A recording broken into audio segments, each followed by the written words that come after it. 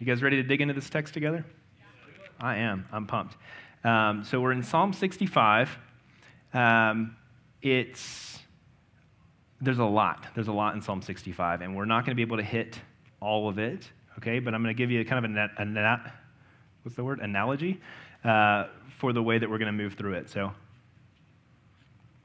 when I was in high school and college, I worked a job that was still by far, it's like 20 years ago, but still my favorite job that I've ever had. I worked at a canoeing outpost, and so we were right there on the Chastity River in North Georgia. People would come in, we would tell them about the river, try to prepare them not to get hurt, and then send them on their way. And then at the end of their trip, we would go down to the takeout and help them get out of the river, carry their boats up and hear about all of their adventures. So it was a super fun job, but inevitably, the afternoon would come, and we'd be standing, maybe me and another guy on the staff would be standing in the river up to our thighs, just looking upstream, waiting for our customers to come. Like, where are these people, right? Maybe they enjoyed some liquid refreshments on their way down too much, and they're running late, right? And so we'd be standing there, and so what do you do? If you've ever been by a river and you're kind of standing around for any length of time, inevitably, you pick up rocks and you start skipping them across the river, right? And so we got pretty good at it. And so we would have different challenges, how many skips can you get before it gets to the other bank? Or how few skips can you get to the other bank? Or what's the longest, you can get it to along? And so the way we're going to approach this text this morning is kind of like skipping stones across the river. So we're going to skip the first stone, and it's just going to take some big jumps across, and we're going to grab just some of the main themes. And then we're going to kind of lob one in and let it sink. So if you're like, whoa, he's 15 minutes in and he's only on the first point, that's because we're going to let that one sink, but we're not going to do that with every idea in the text, okay? So you don't have to worry. Like, I clocked this thing at about 20, 25 minutes, so we're going to be good. And then after we really let that one sink in, we'll skip another couple of stones across just to see, in light of that main idea, what else comes to light, okay? So first stone, we're going to skip it across. If you're looking at the passage in a printed Bible, you can probably already see that it's divided into 3 stanzas, okay? And so the main ideas of each of those stanzas, one, this is a hymn or a psalm of praise, okay? So each section are praising God for something. The first is praising him for forgiving his people. The second section, verses 5 through 8, is praising God for protecting his people. He does that by ordering and ruling over his creation. And then finally, verses 9 through 13, it's praise for providing for his people. So he forgives us, he protects us, and he provides us. Okay, so that was skip, skip, skip. Rock went all the way across the river, but we got kind of the big picture there, right? That's the main ideas that David is communicating to us. Now, some of you have been in my community group know that whenever I read a passage or study the word, I try to answer 3 questions, always. The what, the so what, and the what now. Okay, so the what has everything to do with what does it literally say, who's saying it, who is the person saying it to, what's the historical context, like how much can I understand about the context that the text is presented in? That's the what. The so what is like, okay, well, so what does it mean? And then the final question is the what now? What do I do with it? Okay, so I want to give us a little bit of the context, a little bit of the what, so that as we dig into some of these ideas, we have a better view or mind for how the original audience would have received it. So Psalm 56 through 67, so here we are, Psalm 65. There's 11 psalms, this series of psalms that we find ourselves in that are this growing crescendo of praise. And so we're almost at the end. There's just 2 more psalms in the series, if you will, that David wrote here. And each song gets more exciting, okay? So we don't get any notes about the music this one was set to, but I have to imagine, like, it was pretty big. It was pretty anthemic, like, rockin' song, okay? So there's a lot being celebrated here, a lot of emotion in this one. Verses 9 through 13 in our passage seem to indicate that the psalm was intended to be sung during the harvest. Maybe after a particularly hard winter, David wrote this. We're not totally sure, but it seems like it was sat at harvest time, and God had been really kind to provide for the people, okay? And so Here we go. Probably the harvest. We're excited. God's provided. We're going to sing his praises, all right? That's kind of the backdrop. So now we jump into verse 1, and there's this mention of vows, praises, and vows, okay? So we're going to deal with that for just a second culturally. So verse 1 says that praise is due to God, like he's done something great, and that vows should be performed to him. So performing vows is a pretty common theme in this section of 11 Psalms. What it's not is like a bargaining with God, like saying, oh God, if you'll do this for me, if you'll deliver me from my enemies, then I'll keep this promise to you. So it's not a bargain with God. It's actually just the opposite, and we see it illustrated in the way that David presents these ideas of praise and then vows. It's really saying we see God has already acted, okay, and he's already delivered his people from trouble, and then the natural and right cultural response for Israel is to praise him and to make vows to him. So we might say, God, you've delivered me, so I'll sing your praises and I'll serve you with my whole life, right? Or, God, you've blessed me financially, so I want to bless others, right? So it's like making this commitment to God in light of what he's done, not like, hey, God, if you'll just give me this promotion, then I'll invite my neighbor to church. I don't know, like whatever thing we might do to try to barter with God. It's not that. It's God's already acted, and so now we're responding in both praise and obedience. So now if we've read the whole psalm, which we did, we might be tempted to think that David has in mind that we should praise God and perform vows to God because we just had a great harvest, that was the main idea. But actually, that's only one part of what David has in mind. It's more of like a proof point that he kind of ends the passage with. So it's a proof of a deeper truth that David wants to be sure is front and center in opening up the psalm. So the specific context of praise and vows in this psalm are in light of God saving Israel from a trouble that was brought on by their sin, okay? So we're gonna look at that. I want to, if you will, skip another stone across the text, but this time it's going to be like if you skip too big of a rock and it, instead of skipping, it just went bloop and just kind of sunk, okay? So we're going to look at this, what I think is really the most critical idea in the passage, and then for any of you who are rock climbers, any rock climbers in the room? I know there's a few of you. This is like the crux of the text, okay? So we're going to deal with this part, and if we can get through this part, then the rest of it becomes like, oh, okay, I got it, all right? So, and here's the big idea.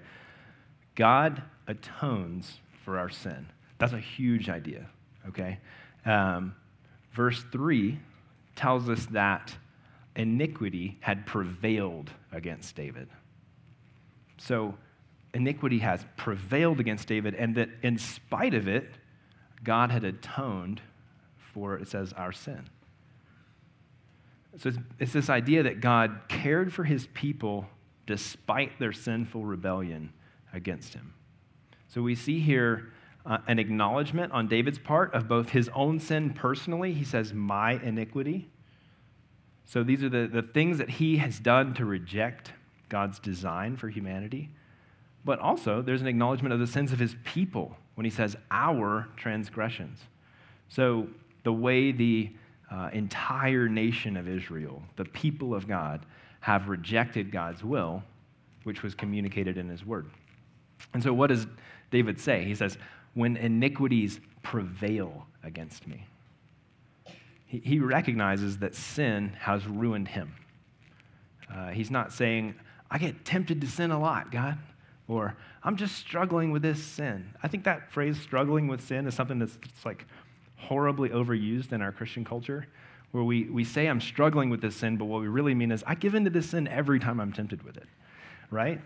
That's not struggling, that's failing, that's losing, right? That's being beaten. We would do well to just be honest with each other inside of our Christian community about that. We have a good model here where David goes, when my iniquity prevailed against me, when it won, it beat me down, okay? So David's saying, sin won the battle against me. I gave in to those temptations. I was overcome by my desire to do what pleased me in the moment instead of what pleased God. I chose my way over my Maker, and it ruined me. It overcame me. And this is key. That is what sin does. It conquers us. That's why God says to Cain in Genesis 4:7, sin is crouching at the door. Its desire is contrary to you. The very nature of sin is that it wants to destroy us. Now, I grew up in the South, and so maybe you've heard this phrase too, but I used to hear, oh, the devil made me do it. You guys ever heard that phrase? It's kind of a stupid thing to say.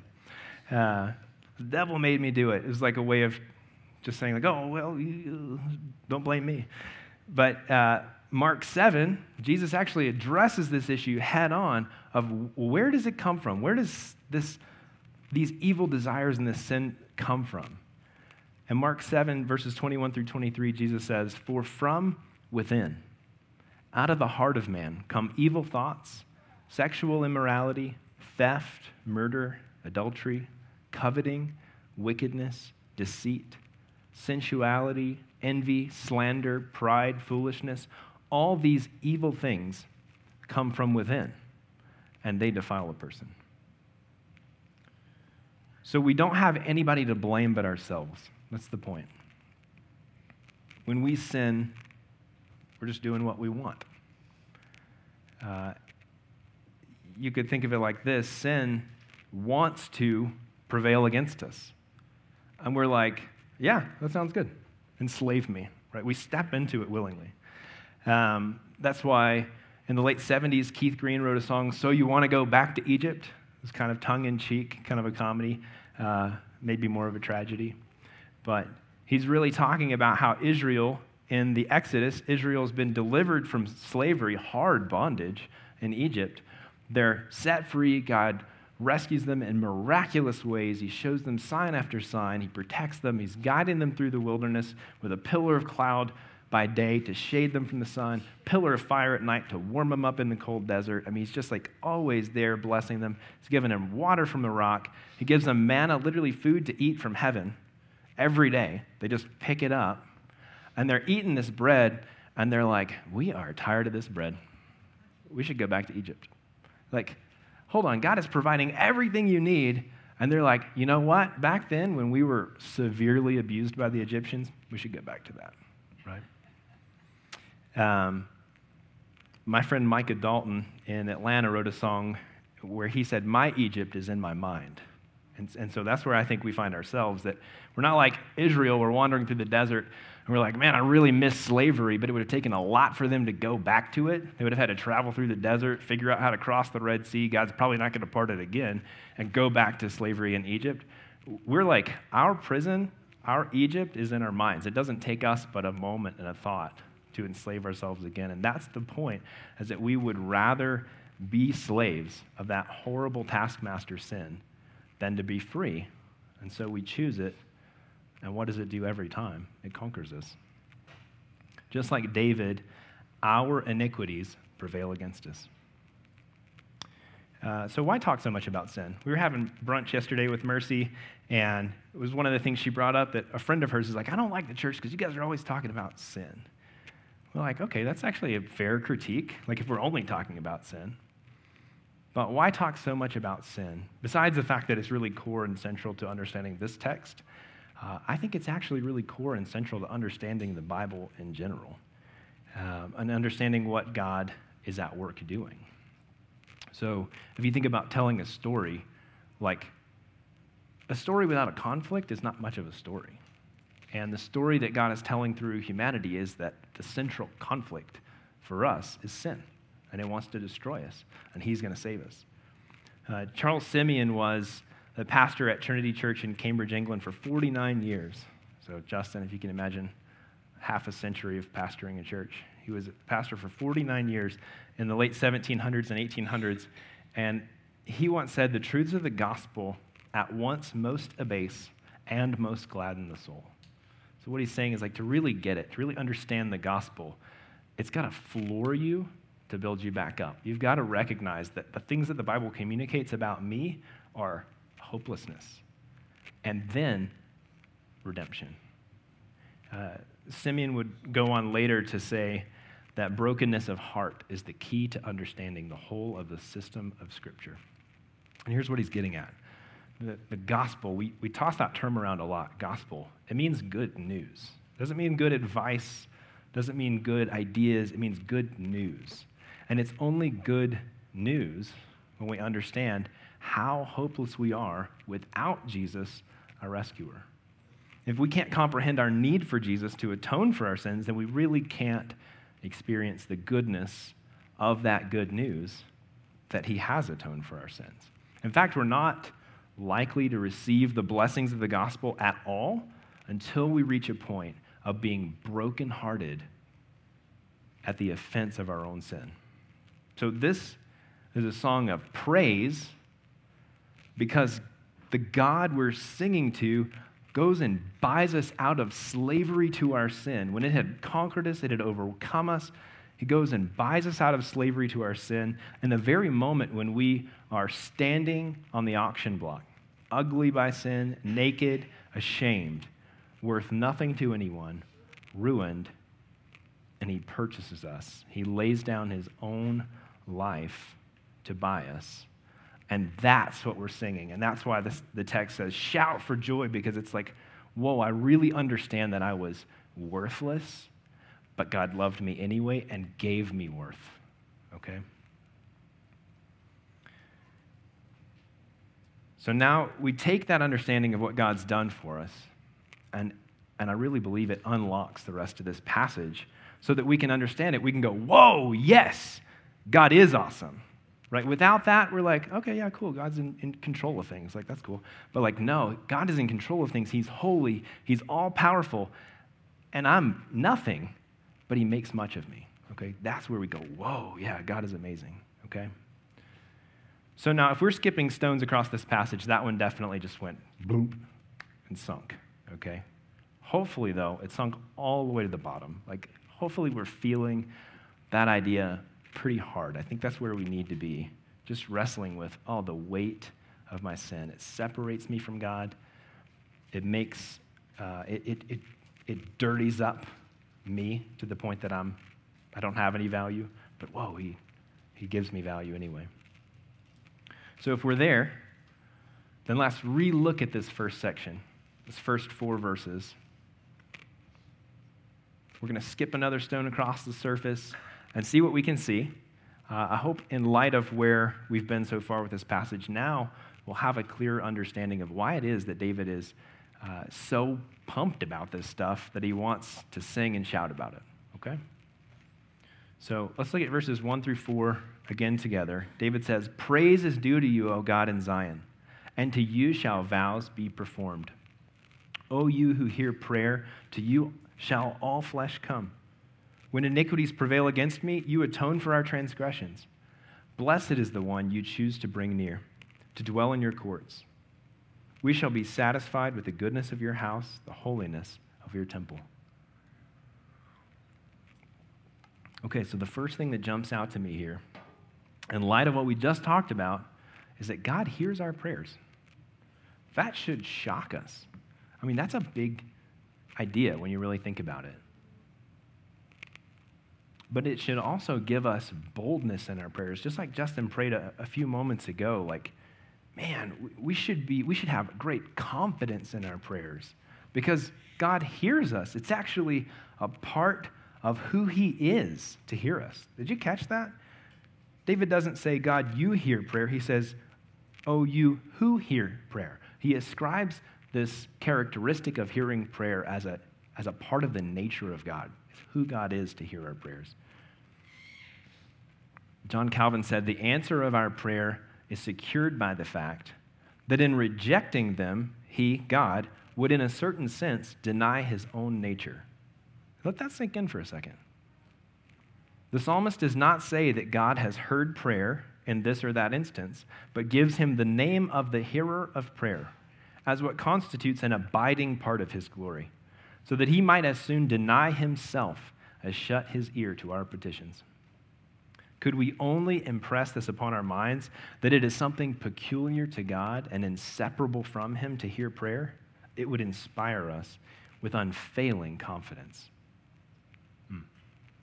God hears our prayers. It is who he is to hear our prayers, and that should inspire us, as Calvin says, with unfailing confidence. He hears our prayers. We talked already about verse 2. He atones for our sins. What else do we see? Despite the fact that we were sinners and that he is holy, God chooses us anyway. And what does he do? He doesn't just choose us, he blesses us. Verse 4 says, "Blessed is the one you choose and bring near." It's a consistent theme throughout the Bible that God selects his people and sets them apart. In light of our sinfulness, that should bring us to a place of humility and gratitude where we can sing with hearts full of praise to God, "Amazing grace, how sweet the sound that saved a wretch like me." To be able to say, "I once was lost, but now I'm found. I was blind, but now I see." Now, in case the word choose is a stumbling block for you, and I know for some people it is, I didn't write this psalm. Sorry, that was tongue-in-cheek. No. Actually, there is something really cool that David is beginning to do in this psalm that I want to bring out. Now, it's a theme he's going to continue to develop in the next 2 psalms as well. Verse 2 says, "To you shall all flesh come." And that is a really interesting phrase, especially if you are a Hebrew reader or hearer. Like if you're Israel in David's day singing this song, you might be tempted to go, "What does he mean by that?" Okay, so it's supposed to be a little inflammatory, I think. These Hebrew words here actually really fly in the face of a lot of what the religious people in Jesus' day had come to believe. And here's David, generations before Jesus, prophetically proclaiming, literally when he says all flesh, he's saying whosoever or whatsoever of mankind, or a clearer way to say that was like any kind of person can come and God will hear their prayers.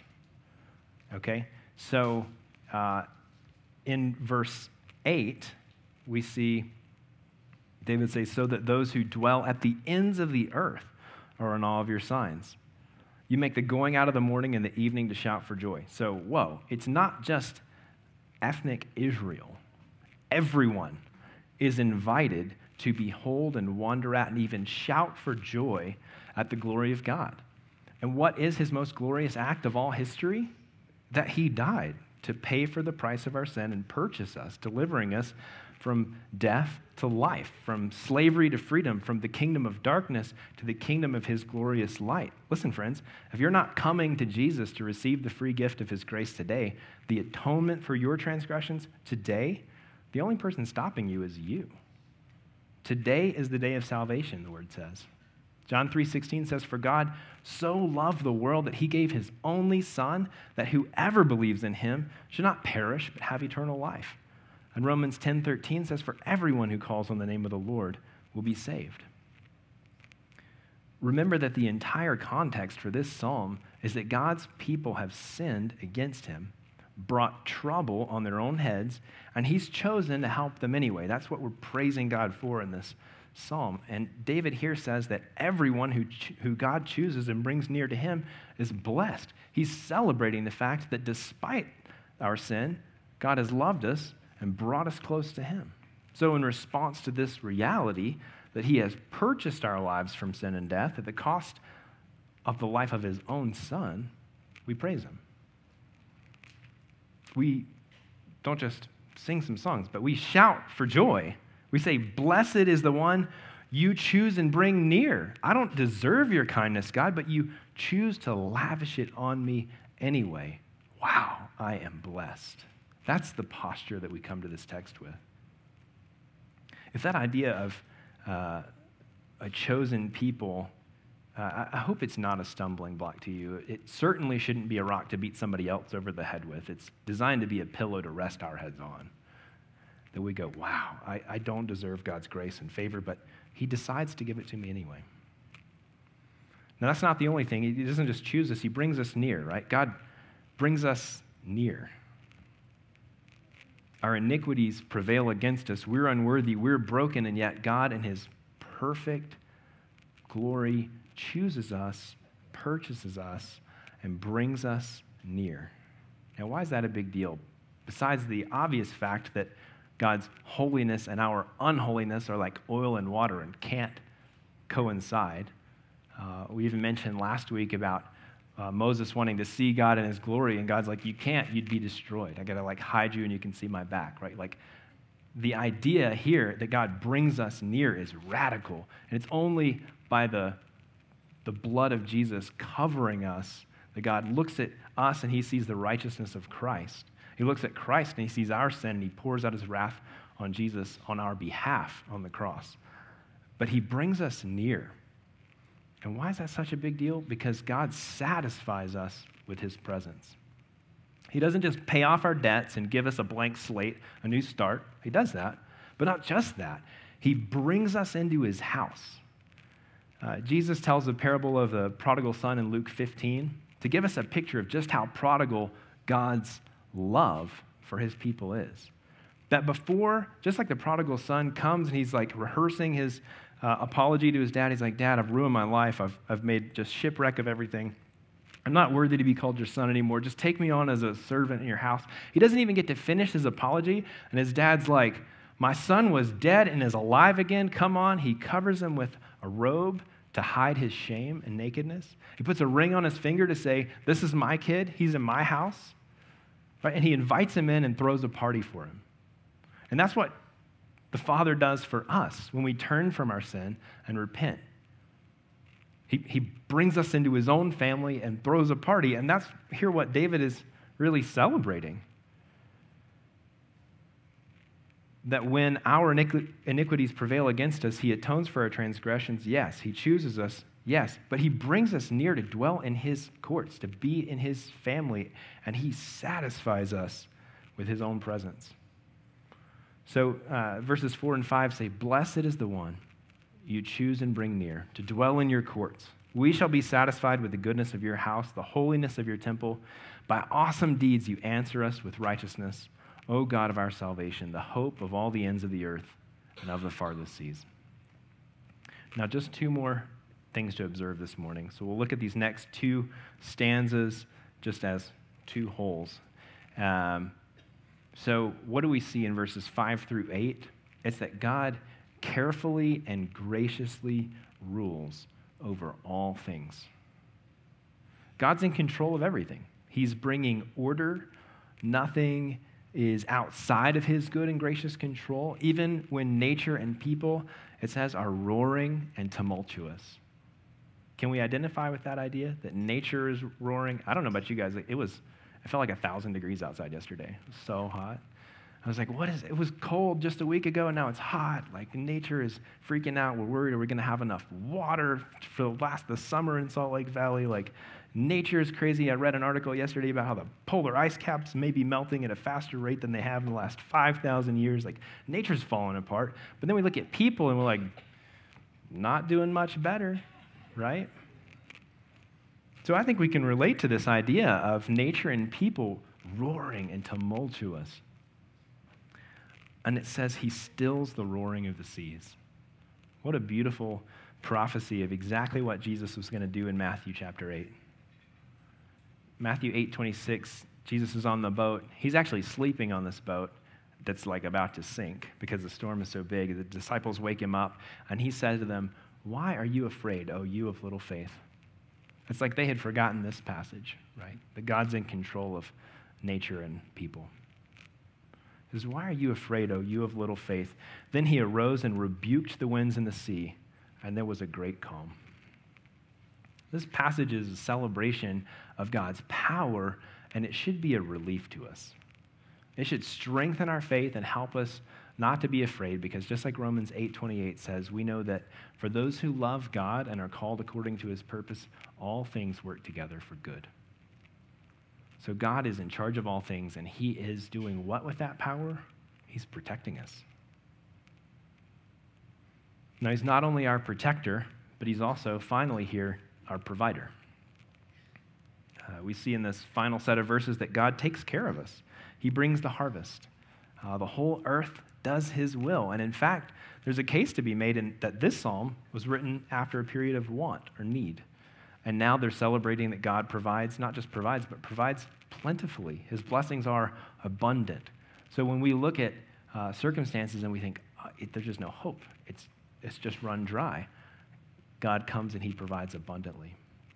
One of my favorite hymns is a hymn called God Moves in a Mysterious Way by William Cowper. And I want us to read the third verse together.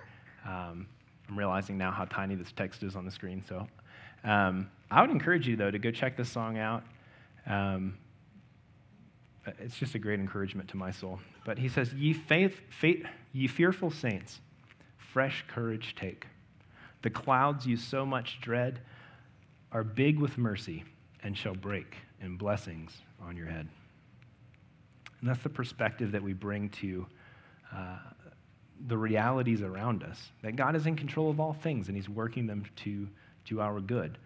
And David uses that as a proof point to say, look, we just had this amazing harvest. God is good to us. But it's not just because of the harvest. He's saying, remember, God saved us from trouble. He saved us from calamity that our sin brought upon us. And that's really the core and theme here. So God forgives us. God protects us. God provides for us. And how do we respond to that? This is the what now question. Thankfully, this passage is a response to these truths. And so, partly, we do well to follow what the passage does. Verse 1 says, praise is due to you, O God in Zion, and to you shall vows be performed. So we exalt Jesus, and we say, hey, because you're so good to me, God, I want to follow you. Verse 8 says, so that those who dwell at the ends of the earth are in awe at your signs. You make the going out of the morning and the evening to shout for joy. There's an opportunity here for shouting for joy. And the ends of the earth here is a call to advance this good news and message. And then verse 13 says, the meadows clothe themselves with flocks, the valleys deck themselves with grain. They shout and sing together for joy. So I'm going to invite the band to come on back up. We're going to shout and sing for joy together. Amen? Yeah. If your iniquities have prevailed against you, and you're feeling the weight of that this morning, then as a response, the offering for you is to receive the gift of Jesus, to be free from the power of sin in your life and the penalty of sin, which is eternal wrath and separation from God. Be united to God through faith in Jesus. Be satisfied with the goodness of his presence, and praise him for atoning for your transgressions through the crucifixion of Jesus Christ. You can simply say to him, Jesus, I'm yours. Save me. And he'll come in. He'll repair your broken heart. He'll bring you out of bondage to sin and into his own house. If you want somebody to talk to you and pray with you about receiving the gift of salvation, there's going to be some folks kind of stationed at the back of the room who would love to pray with you and encourage you on that journey of faith. And if today is the first time that you've trusted Jesus for your salvation, would you please just communicate that to somebody before you leave today? We want to be able to celebrate that with you, and we want to help you with some guidance and resourcing as you begin your new journey with Jesus today. If you have followed Jesus, then I hope this passage has been a great encouragement to you, a great reminder of what God has done for us and what he continues to do, to remember who he is, what he's done. Our response today is just like the passage: sing and shout for joy. So we're going to sing a couple more songs, and I hope we just shake these walls with the praise of King Jesus. One of the special ways that we proclaim what Jesus has done is by observing the Lord's Supper. And so as the people of God who have received his grace through salvation in Christ, who have been baptized into the family of God, we identify with Jesus, we identify with the body of Christ, his people. We come and we take of the bread and the juice to say, I still do. I'm still committed to this. I'm still identifying with the body of Jesus. I'm remembering what he's done for me, and I'm proclaiming his death until he comes. And so 1 Corinthians 11, 23 through 26 say, for I received from the Lord, this is Paul speaking, for I received from the Lord what I also delivered to you, that the Lord Jesus, on the night when he was betrayed, took bread, and when he had given thanks, he broke it and said, "This is my body, which is for you. Do this in remembrance of me." In the same way, also he took the cup after supper, saying, "This cup is the new covenant in my blood. Do this as often as you drink it in remembrance of me. For as often as you eat this bread and drink the cup, you proclaim the Lord's death until he comes." So in just a moment, we'll have an opportunity to sing together. If you are a follower of Jesus and you've been baptized into the church, the family of God, then you're welcome to come with your family and partake of the bread and the grape juice, which represent the body and blood of Christ, the new covenant in his blood, a covenant of grace and not of law. And if not, then I invite you, let today be the day of your salvation. Pray with me. Father, thank you for your word that speaks. It's living and active. It moves us and shapes us. You are sanctifying us, making us holy by the word that is proclaimed. Lord, I pray that we would continue to grow as a people in our excitement and fervor for you. We're a people who love to praise you because we've tasted and seen that the Lord is good. And I pray that you would revive in us again that heart for worship, to praise you well. Lord, just as we sang before, we desire your presence. You satisfy us with your presence. If you're not here, we don't want to be anywhere that you aren't. So thank you for meeting with us in a special way this morning. I pray that you would move us, be at work in our hearts, even as we participate in worship together. In Jesus' name, amen.